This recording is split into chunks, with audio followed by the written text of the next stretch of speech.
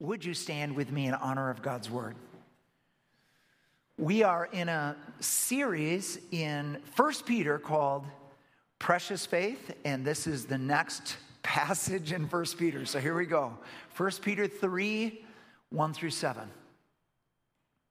Wives, in the same way, submit yourselves to your own husbands, so that if any of them do not believe the word, they may be won over without words by the behavior of their wives, when they see the purity and reverence of your lives.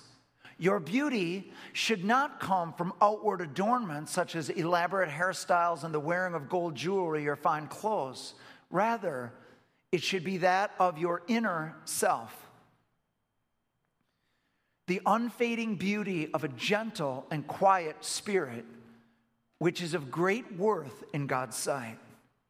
For this is the way the holy women of the past who put their hope in God used to adorn themselves. They submitted themselves to their own husbands, like Sarah, who obeyed Abraham and called him her Lord. You are her daughters if you do what is right and do not give way to fear.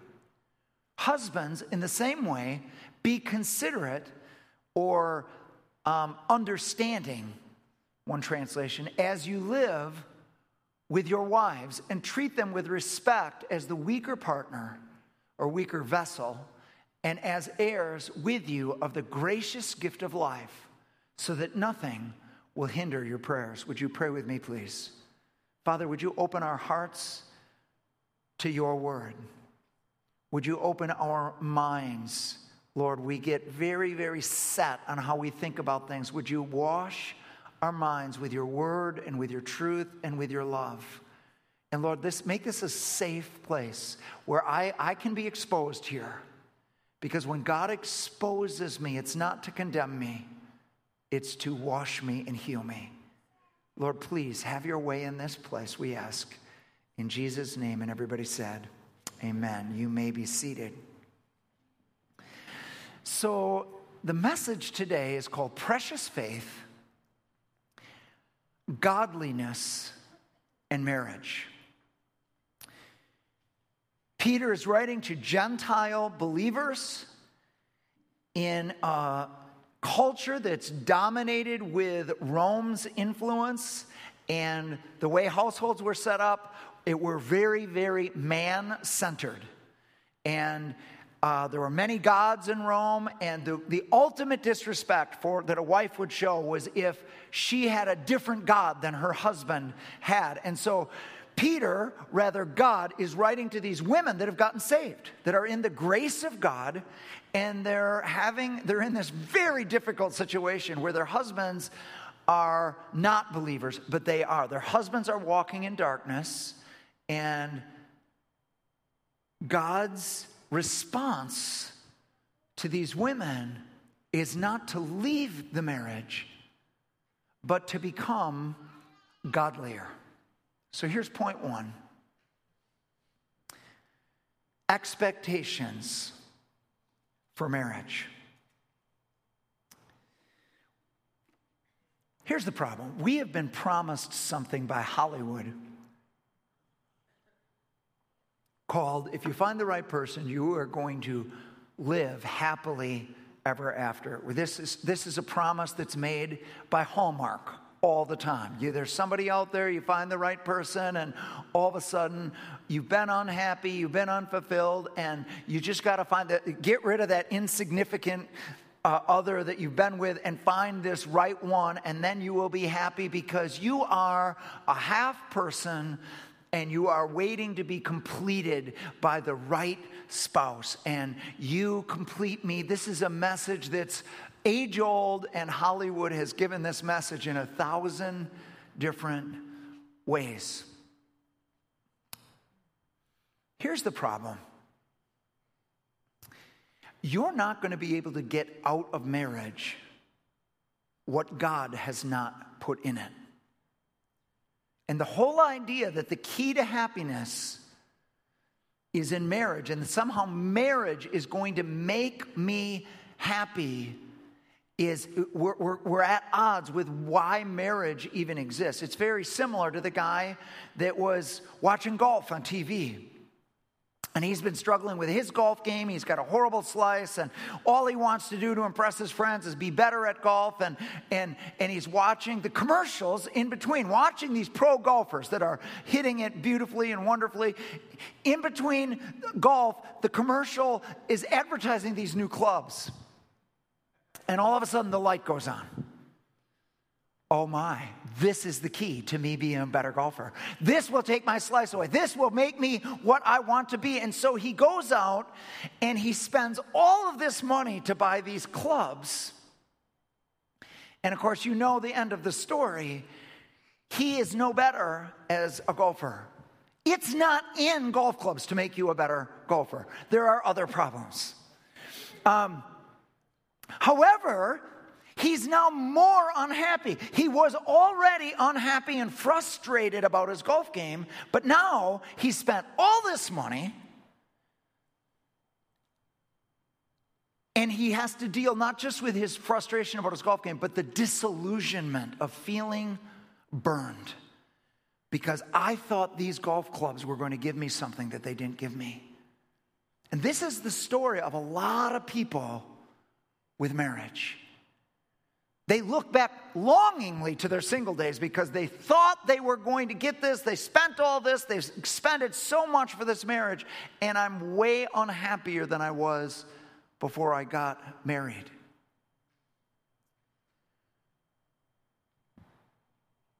What if God's goal for marriage isn't happiness, but godliness?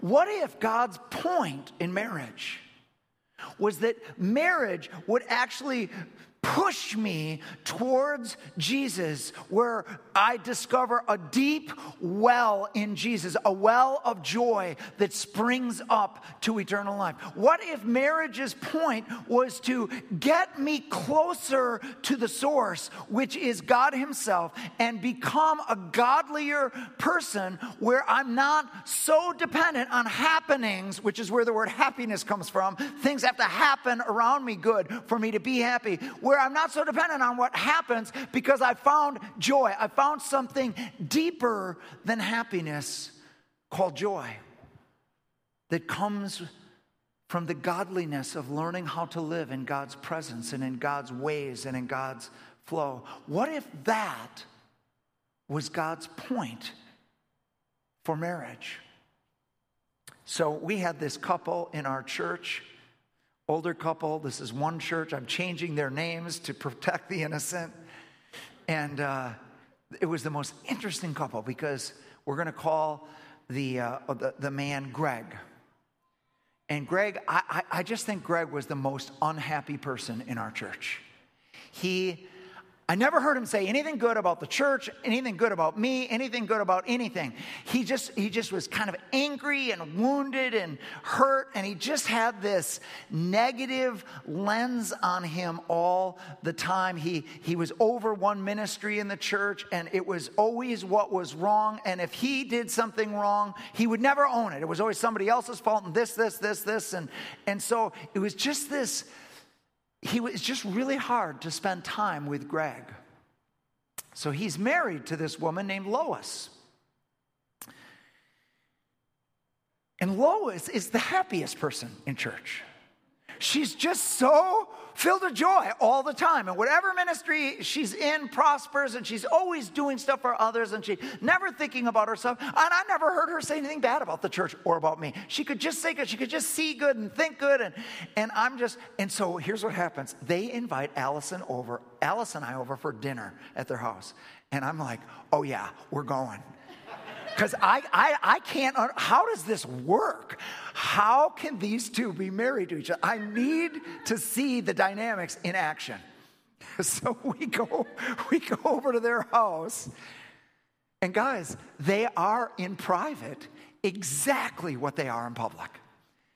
He's there, he's grumpy, he's edgy, he's negative, and she's just so filled with joy and the one thing he's got going for him, though, is he knows he's got a good thing going here. He absolutely adores his wife because he knows the fact that he's with her is amazing. And I thought, how can she be so joyful? And I thought it was in spite of him that she was still joyful. Even though she's married him, she's really joyful. And then it finally occurred to me, oh no, it's not in spite. It's because of him. I mean, she's only got a few choices when she finds out what she's married to. She can either leave him through divorce or murder, or she can become godly. She can just be pressed into God. I want to submit to you that God's purpose for marriage is godliness. Here's my little quote for you. If self-love is blind, then marriage provides the glasses that help you see yourself more clearly. If self-love is blind, then marriage provides you with glasses that help you see yourself more clearly. What is revealed about yourself in marriage? Number one, insecurity. Here's how it works. We live in culture, and we learn how to fake it. We learn how to put the best foot forward. We want to appear better than we are, and so we keep putting the best foot forward. But here's the problem. It takes a lot of energy to keep the best foot forward. You can't keep it up 24/7. And when you get married, you've got somebody that's getting the whole picture. And all of your feelings of falling short, of not being this enough, not being that enough, not being that, now you've got somebody close up that can see what you knew all along. And it makes you very insecure. Pettiness is revealed.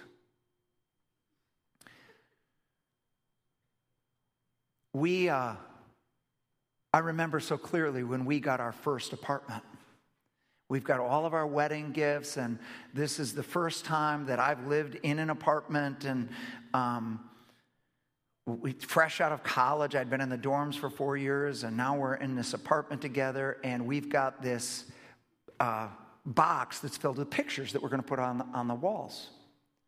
And I say to my wife, in tremendous generosity, honey, this is your domain. You put the pictures wherever you want to. It doesn't matter to me at all. I'm going to spend most of my time working. You're going to be here. You put them up wherever you want to. So she puts up the first picture, and I said this, not there. No, anywhere you want, but not there. That doesn't work. It turns out I had an opinion about every picture, where every picture should go. And I thought I was this generous, graceful. No. Selfishness.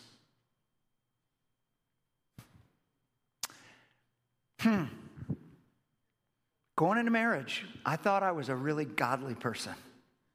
I thought I was on fire for God, and I was a worshiper, and prayed, and I just thought, I'm not perfect, but I'm just so godly. And then I realized, because my wife helped me with this, that I was very selfish. And then I would point out to her own things, and here we are. We're married. We're married for 2 years, and it's really bad. What's happened is she has become angrier and angrier, and I have become more and more checked out. Why am I checking out? Because I can't please her. I don't know how to please her. I can't please her. And I want to win. And I can win over here. I can win with my hobbies. I can win with my job. I can win at church. So I'm doing lots of ministry. And I'm just spending lots and lots of time away from home. And the more time I'm spending away from home, the angrier she's getting. And the angrier she is, the more I want to be away from home because I'm not winning at home. In fact, I felt like I couldn't win at home. And so we get at the 2-year point, and we just have it out one day. And the problem with this is this should not be happening. We're both Christians. We're both from families, not Christian families, but healthy families, and that no divorce in either of our parents. We're both from same education, same income, that we've got so many things in the natural that should match, but we aren't making it. And so we have this all out, and I said, honey, here's what I think. I think our marriage needs to get saved. And I said, hey, I think it's just like a sinner needs to get saved. You start by recognizing you can't save yourself, and then you thank God that there is a Savior, and then you give your life to that Savior. And I said, I just think we need to both come just to the absolute end of ourselves. We cannot make this marriage work, and Jesus, we need you to save this marriage. And that was 34 years ago. And Jesus has saved this marriage. Praise God.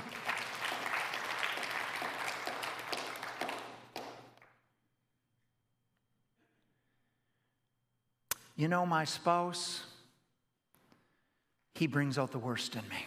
This is what I get in counseling. This is when either people are separated or they want to get divorced or they're trying to make it worse. And the problem with this current spouse is they bring out the worst in me. So here's the question I've got for you to think about.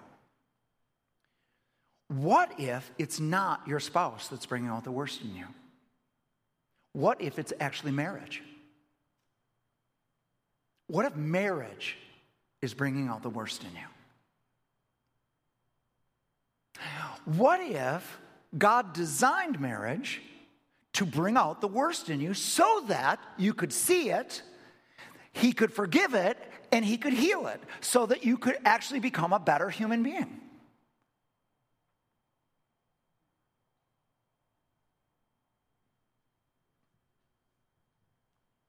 Godliness.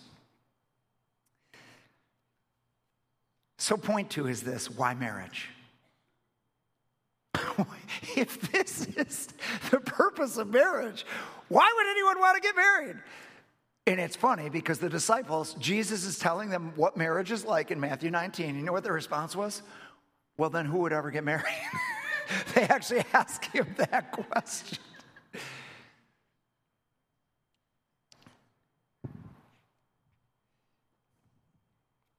Proverbs 18:22. He who finds a wife finds what is good and receives favor from the Lord. One translation, he who finds a wife finds a good thing and receives favor. Marriage is one of God's blessings. It's a little hard in English to get at what this verse is because the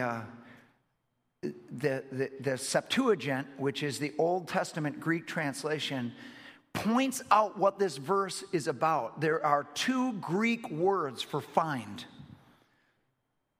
One is to find something that you're looking for. Something is lost and you're looking for it. And so you have this picture of seeking out something and finding it. And I finally found it. And of course I would rejoice because that which I was looking for, I have now found. That is not the find that is used here. There's a second Greek word that we translate find, that is, I'm walking down the road and all of a sudden a $20 bill blows to my feet and I find it as like a surprise. Not looking for it, and it's just brought to me, and a surprise.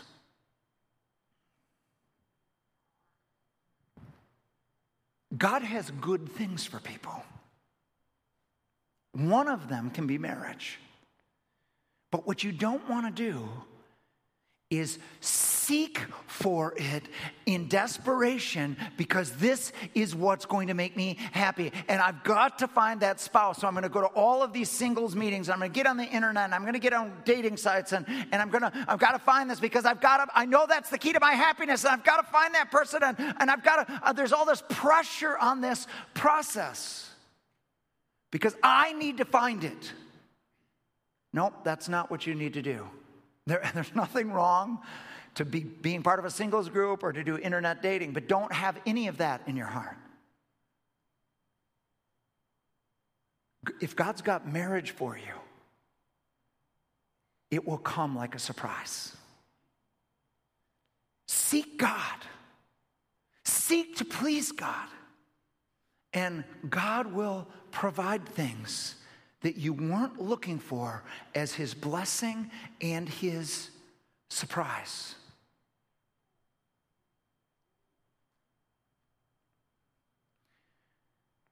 Some people, God isn't calling to get married.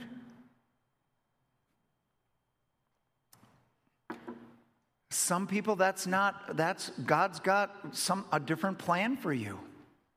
But I want you to know this. If it's in your heart to be married and you really want to be married, then it's because God probably does have somebody there for you. But the idea that you need to find them and you need to go to the highways and the byways and find this person, it's too much pressure. It's too much pressure on you. It's too much pressure on him or her. Don't do that. Get happy in God, walk with God, and he will surprise you as a blessing. If you are married, don't let the ideal you can dream of rob you of the really good thing you have. When we live, and Hollywood's very good at this, of giving us this ideal of what it should look like. And, of course, every man is going to fall short of these lines that have been given to Tom Hanks that writers have said this would be the most romantic thing you could ever say. And every man's going to fall short of that. So, but if you're filled with this ideal, you can be robbed of something really good that you actually have. And what happens is then you become ungrateful for what you have. And ungratefulness is a recipe for unhappiness. Don't let the ideal you can dream of rob you of the really good thing you have. Let me give you 4 reasons why I am so grateful for my marriage. Number 1, companionship. It's not good for man to be alone. That's the first reason that God gave for marriage. That God said, I'm going to give you someone with flesh and blood on that will travel with. I'm always with you, but I want you to have somebody in the physical that will walk with you. I am so grateful for companionship. Alice has learned. I like to tell my day to somebody. I get home from work, and Alice will ask me every day, so tell me what you did today. And you know what I do? I tell her, like, I woke up and then I had a quiet time. I mean, I literally go through the day. And she's like, can I have a little more detail? And maybe I'll give her a little more. But and then I'll get done telling her the day. And she's like, wow, you got a lot done today. I just like telling my day to somebody. Makes it feel more valuable. But I've learned how to talk about her day, because we've learned through personalities. I'm a bulldog, she's a butterfly. She does not want me to ask her what she did today. She wants to ask me how she felt about the day. And so I'll ask her how she felt about the day, and she'll share whatever she wants to share or doesn't want to share. There's no pressure there. Companionship. I'm so grateful for it. I'm so grateful that when we have to make a decision, there's somebody that I can talk to. There's somebody that I can pray with. When we're trying to find out God's will on whether we should move or whether we should buy this house or what we should do with the child or which college or whatever, there's somebody praying with me that really cares because she's totally invested. Whatever decision's made is going to affect her too. And so it's just wonderful to have that companionship. I mean, literally every single thing that we own in our house, there's a story of how we got it. It's part of us being together. Companionship. Second, encouragement. This is Ecclesiastes 4, 9, and 10. 2 are better than 1 because they have a good return for their labor. If either of them falls down, one can help the other up. I want you to notice the word labor in here. Relationships are work. Relationships mean that you're going to have to work. You're going to have to forgive. You're going to have to get back up. You're going to have to exercise some trust and some acceptance. And you're going to have to work at it. The idea that if you're in love, it won't be work. It'll just be automatic. And somehow, if you're working at it, that's somehow unholy. That is absolutely not true. Marriage is work. But there's a return for it. And that is when one falls down, someone is there to pick you up. In 2007 through 2009, I went through a very, very dark stage in my ministry, in my life. I felt like there were things happening in our family that I couldn't control. There were certainly things happening in the ministry. I had an unsold house that we couldn't sell. And I just Mr. Confidence started to go into self-doubt. Just questioning a lot of things. And Alice was there. When I didn't believe in myself, she believed in me. She believed in my ministry. She stayed with me. And God so arranges it that when one is down, the other one is up and can help pick them back up. And this doesn't have to be marriage. This can be friendship. This can be family. This is God's design, which is why we need to invest in relationships. Not just your dream, not just your project. It is not inefficient to spend time just building relationships. Somebody said this: if you want to go fast, go alone. But if you want to go far, go together. Because we need one another. We need somebody to encourage us, to pick us up. God designed it that way. Third one is beauty. I read this article in the Wall Street Journal and made me laugh out loud because it was called Bears with Furniture. It was about single men's apartments. These are bears that happen to have furniture around them because they really don't notice anything and they don't make anything beautiful. And this was absolutely me. It's also my little brother, Jimmy. It best demonstrated by, he was living in this apartment with roommates, and they didn't have any lights in the apartment. They had the kitchen light, and they had the dining room light that had a switch, but there were no lights in the living room other than a TV. And we're like, dude, you gotta have lights. And so we got him a lamp for Christmas. And we helped him pack it up in his trunk. That summer, he was moving, and we opened the trunk up, and that lamp was still there. He never used it. He never bothered to plug it in. Folks, bears with furniture. I didn't even understand.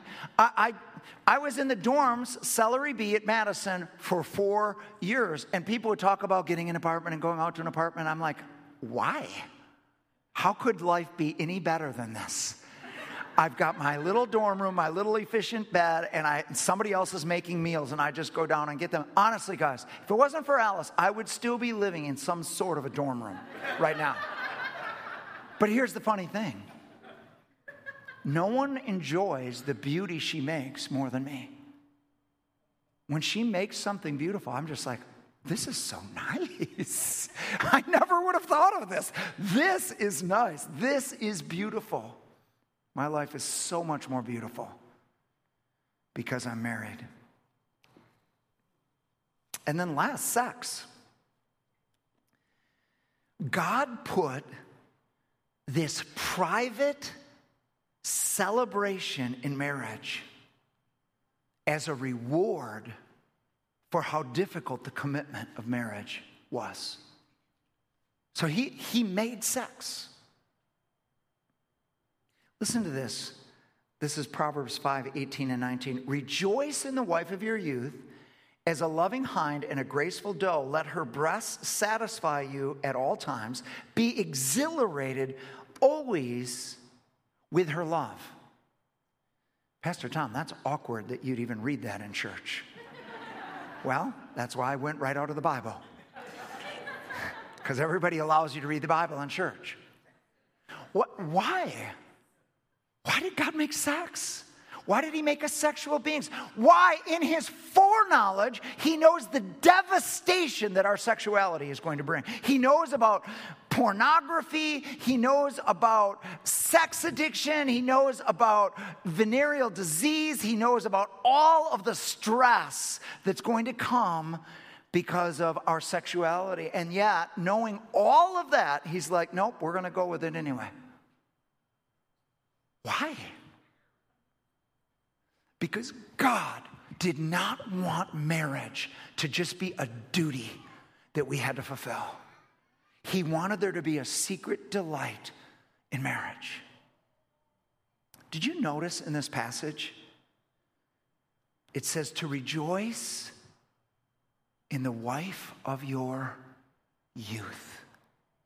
Did you notice what that says?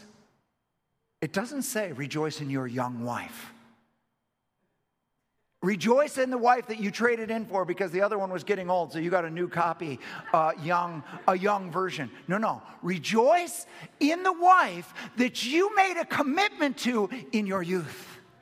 And now you're older, but you have been committed all of these years. You have stayed with one another all of these years. Now, rejoice, delight. I'm giving you permission to enjoy each other and have this secret delight that no one else gets to share in. Why was that so important to God? Because marriage is what he uses as the picture of our relationship with him. And he did not want our Christianity to just be duty.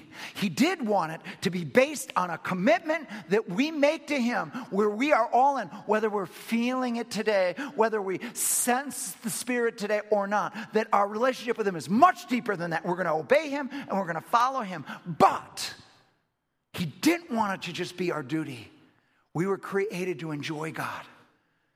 There's fullness of joy in his presence. And he wanted there to be touches where we would encounter him. He wanted there to be mountaintops where we experience his presence and remembered how wonderful he is, where we have tasted the goodness of God for ourselves. And it strengthens our commitment. It celebrates again our commitment. That's why we always start with worship. We're remembering his presence. We're remembering the delight of who he is. All right. Becoming godly. Point 3, last point. First, aligning or realigning yourself with God's purpose. Here's John 4:10. And then I'm going to go right to 13 and 14. If you knew the gift of God and who it is that asks you for a drink, you would have asked him and he would have given you living water. Jesus answered, everyone who drinks this water will be thirsty again, but whoever drinks the water I give them will never thirst. Indeed, the water that I give them will become a spring of water welling up to eternal life. So here's the context. Jesus comes up to this woman whose life is a mess. And it is a mess because of her sexuality. She has had 5 marriages, and she's currently living with a guy that is not her husband. It is a mess. And here's what Jesus says to her. If you knew who it was that's talking to you and what God's gift is to the human race, you would ask me. And I would give you this water that alone can satisfy. And I've got more than just water. You were created to have a well of this water in you that springs up to eternal life. You were created for eternity and not just time. I am the reason you were created. Come to me, drink of me, and living waters will start flowing from your innermost being. Turns out we weren't created for marriage.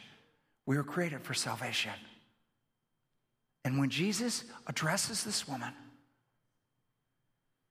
he's saying, align with my purpose. Isn't it amazing that there's no marriage advice given? What is this lady supposed to do? Is she supposed to break up with the guy she's living with? Is she supposed to marry the guy she's living with? Or is she supposed to get rid of him and go back to the 5th husband? Or is she actually supposed to go back to the 1st husband? Which one? What would please God the most? Jesus doesn't even mention it. Jesus says, listen, you come and you drink at this well, and you get this aligned right. I'll help you make all those other decisions. I'll show you what the right thing to do is. You don't have to worry about that now. You get realigned with my purpose.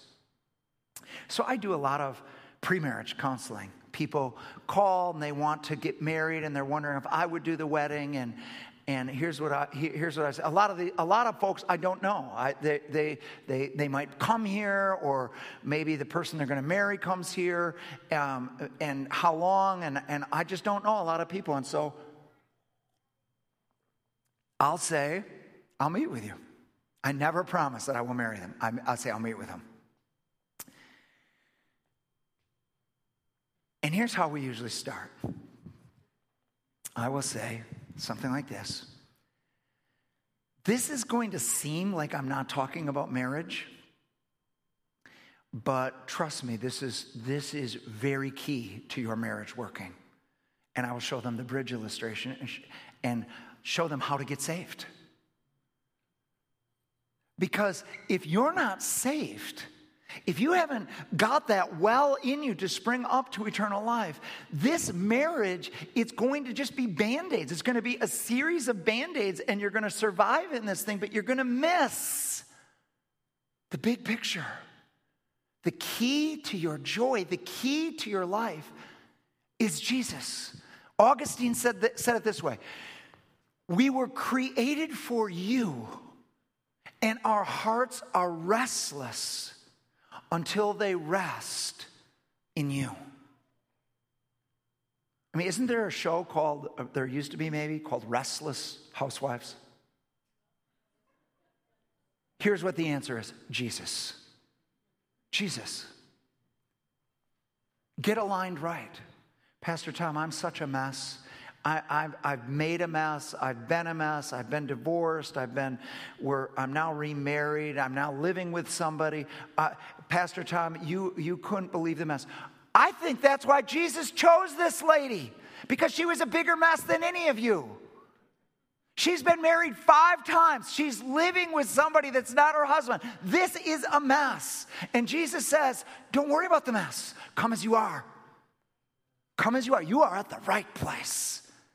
Because I love you, and I died for you, and I have a gift for you that changes everything.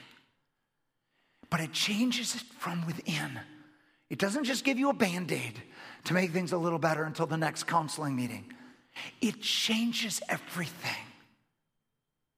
And so it doesn't matter today if you're here, and I'm talking about marriage, but you're divorced, or you're widowed, or you're your spouse is in prison and you're away from them, or they're on a military assignment and you're here and I can't, how do I make this thing work? Or you're single, you're not married yet, but you want to be.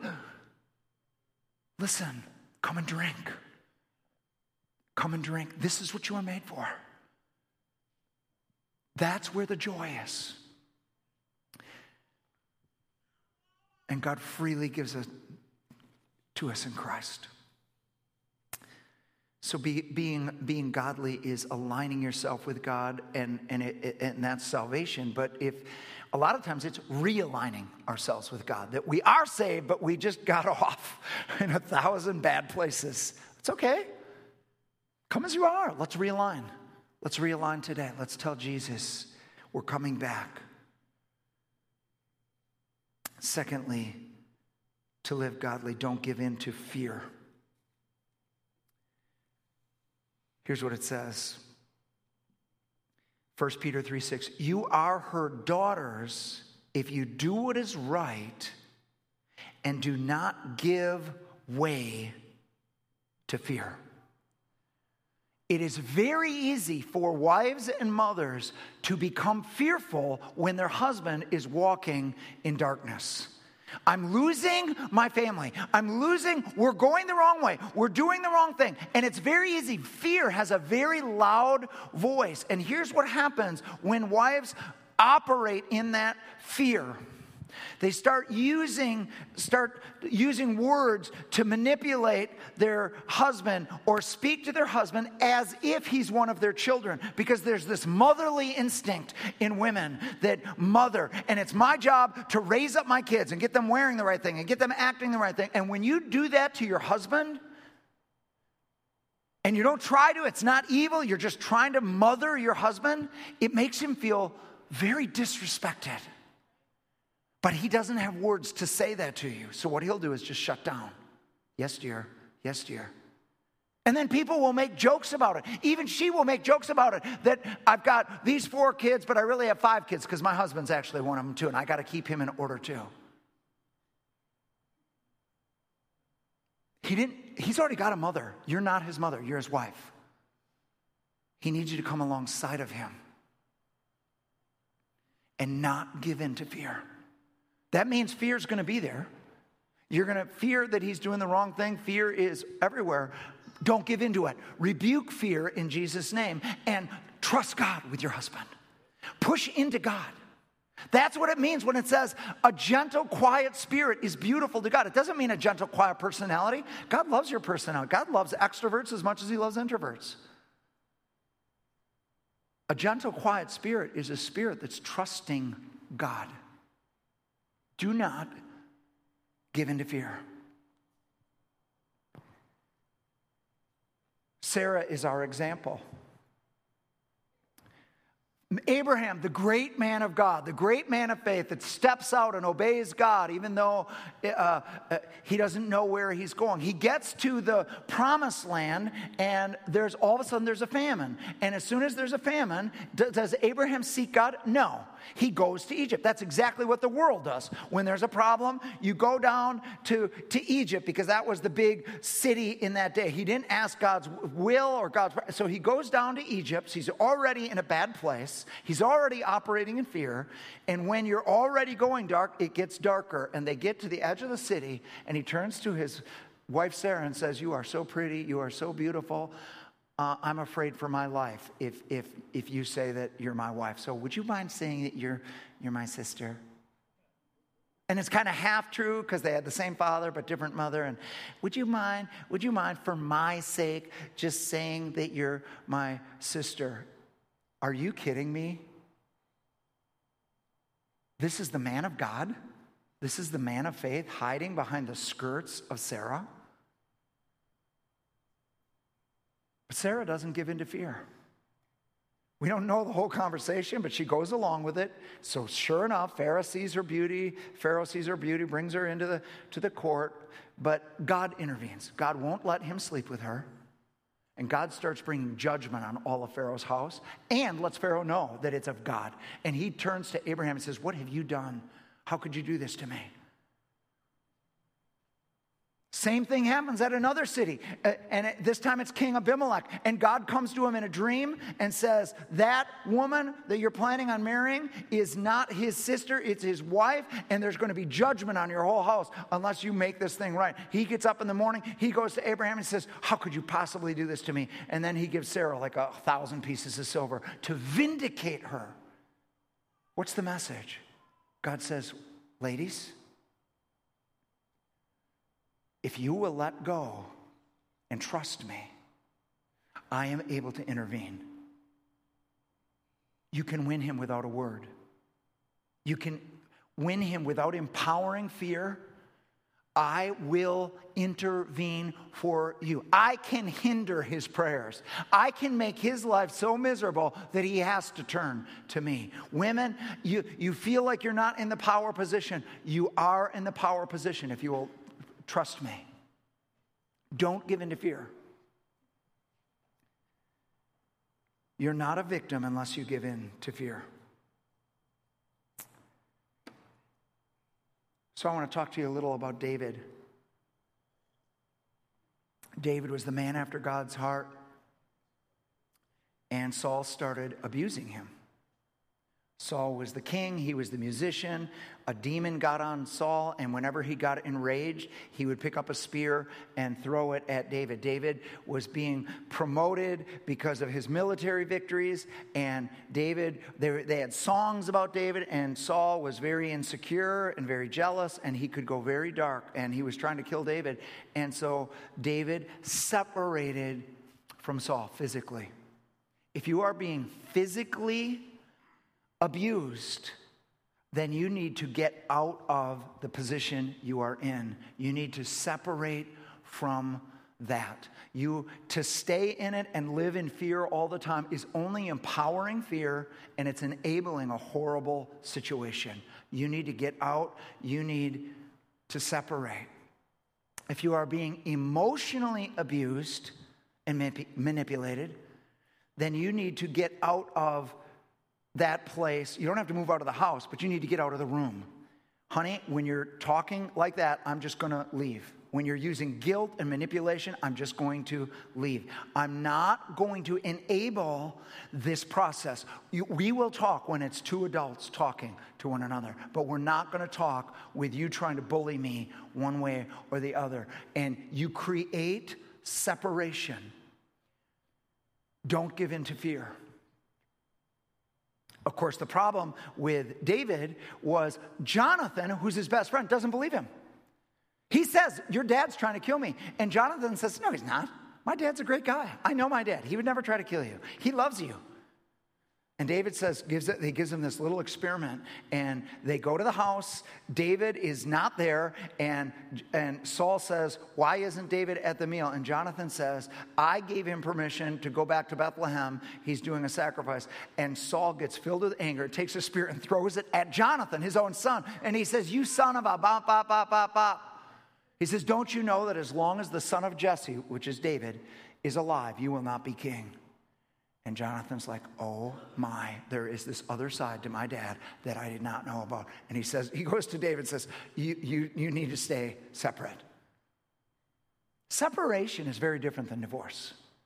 Separation says, I love you, I'm committed to you, I've made a vow to you, I've made a vow to God, and I'm staying with you, but I cannot live with you and enable this horrible thing. And a lot of times, it really takes talking about it. Because sometimes people have been brought up in abusive homes and they don't even know they're abusing or manipulating or doing something. I mean, physically, obviously, it's fairly clear. But when it's emotional abuse, they don't realize they're doing it. That's just how families work. That's how their family worked. And so somebody actually has to say, this is really unhealthy. Well, what do you want me to do? Let's go get counseling. Let's go talk to somebody that's outside, somebody that's healthy, that can say, this is wrong. And it doesn't have to be a professional paid counselor. It can be somebody from your home group. It's just somebody that's healthy that can speak into your situation and help you become healthy. Do not live in fear. So here's what David writes in the midst of this thing. He has fled from Saul. He is gone to Philistine land in Psalm 34. It gives, at the beginning of Psalm 34, in the preface, it says the conditions that David wrote this in. And he's right in the middle of this. Here's what he wrote. Listen to this, because this is for all of us. Psalm 34, 4 through 6. I sought the Lord, that's godliness, and he answered me. He delivered me from all my fears. Those who look to him are radiant. Their faces are never covered with shame. This poor man called, and the Lord heard him and saved him out of all his troubles. And then finally, seek. How do you live godly? Seek to understand. Husbands, live with your wives in an understanding way, lest your prayers be hindered. So this guy lives in Southern California, and he's up in his attic, and he finds a lamp, and he's like, no, this just can't be. And he starts polishing the lamp, and sure enough, a genie pops out. And the genie says, well, you know the rules. You get one wish, whatever you want. And he's like, well, he said, I've always wanted to see Hawaii, but I'm afraid to ever get in an airplane. Here's my wish. I want you to build a highway for me that goes from Los Angeles to Hawaii. The genie thinks about this, thinks about the engineering, thinks about the cement. He's like, can I be honest with you? That's a really difficult request. Is there something else we could do for you? And he says, okay, how about if you give me understanding of a woman's heart? And the genie says, do you want 2 lanes or 4 lanes in that highway?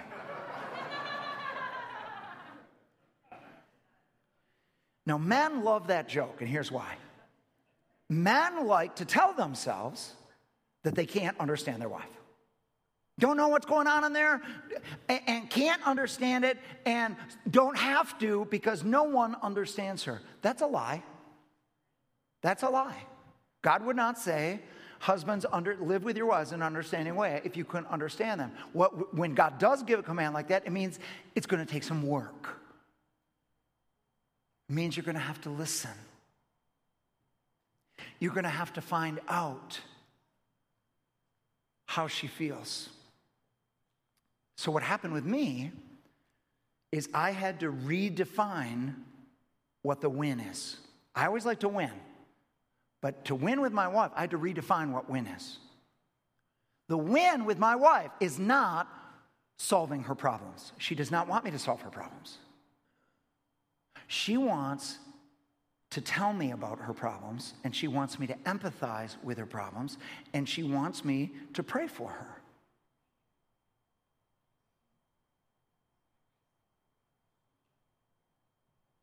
Husbands, you don't have to save your wives. You don't have to save all of her problems.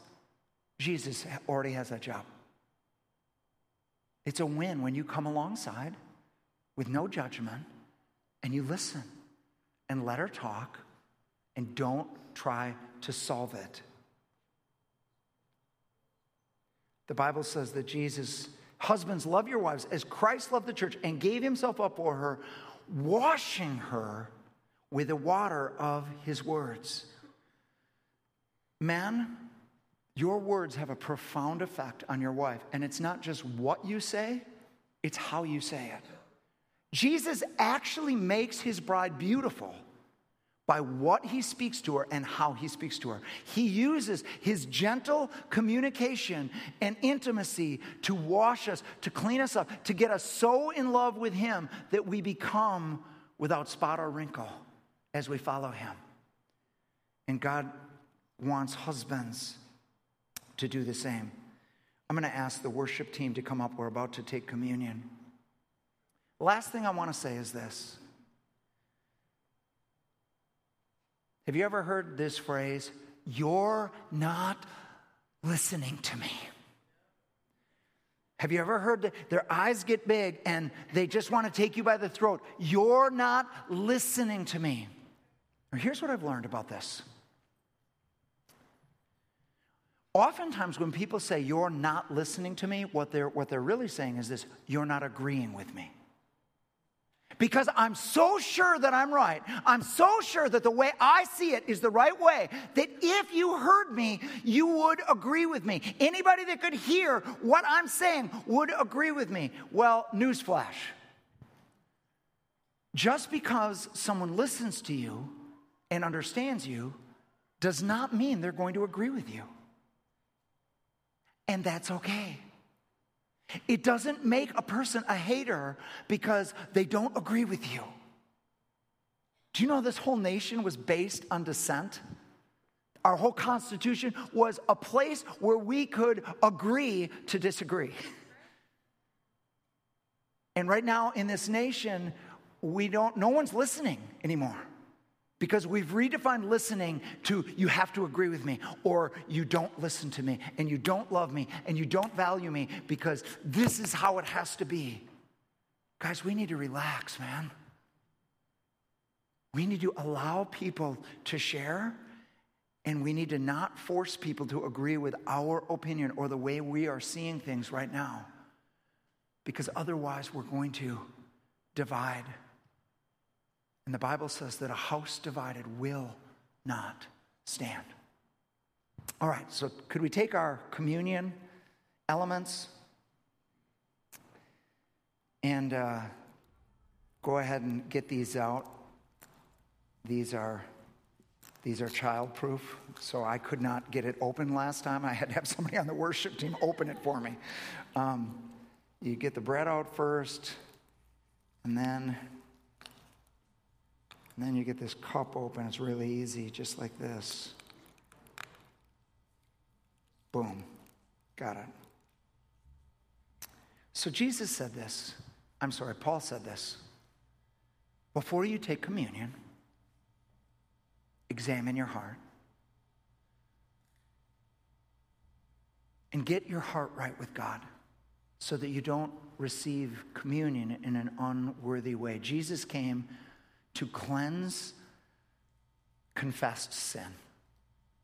He didn't come to cover over it. And so to make communion genuine, we need to take a moment to examine, is everything right between me and God? And especially after a message like this. So would you mind praying with me as we just examine our hearts here? Lord, thank you that you're so filled with love for us. Lord, this was a brutal message, and we've seen in ourselves insecurity and selfishness and pettiness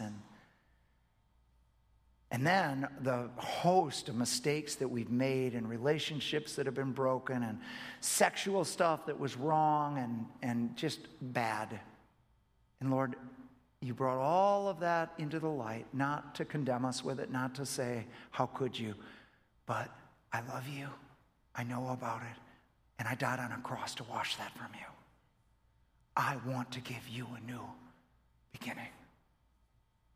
I want to give you a fresh drink of myself.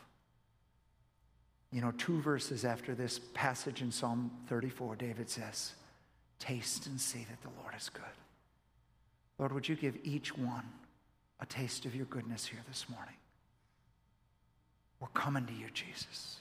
We're realigning with you. That's what communion is. It's a time to realign with you. We're realigning our lives with you, Jesus. Thank you for dying for us. Thank you for taking the penalty for our sin. Thank you for being the answer for human beings. On the night he was betrayed, Jesus took bread and he said, this is my body given for you. Take and eat. Can we eat together?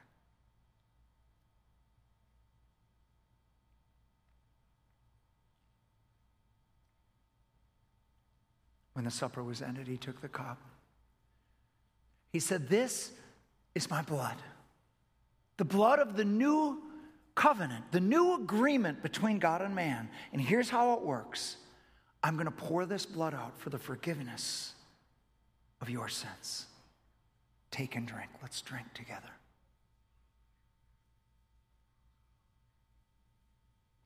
And then would you stand with me? We're going to do one worship song together.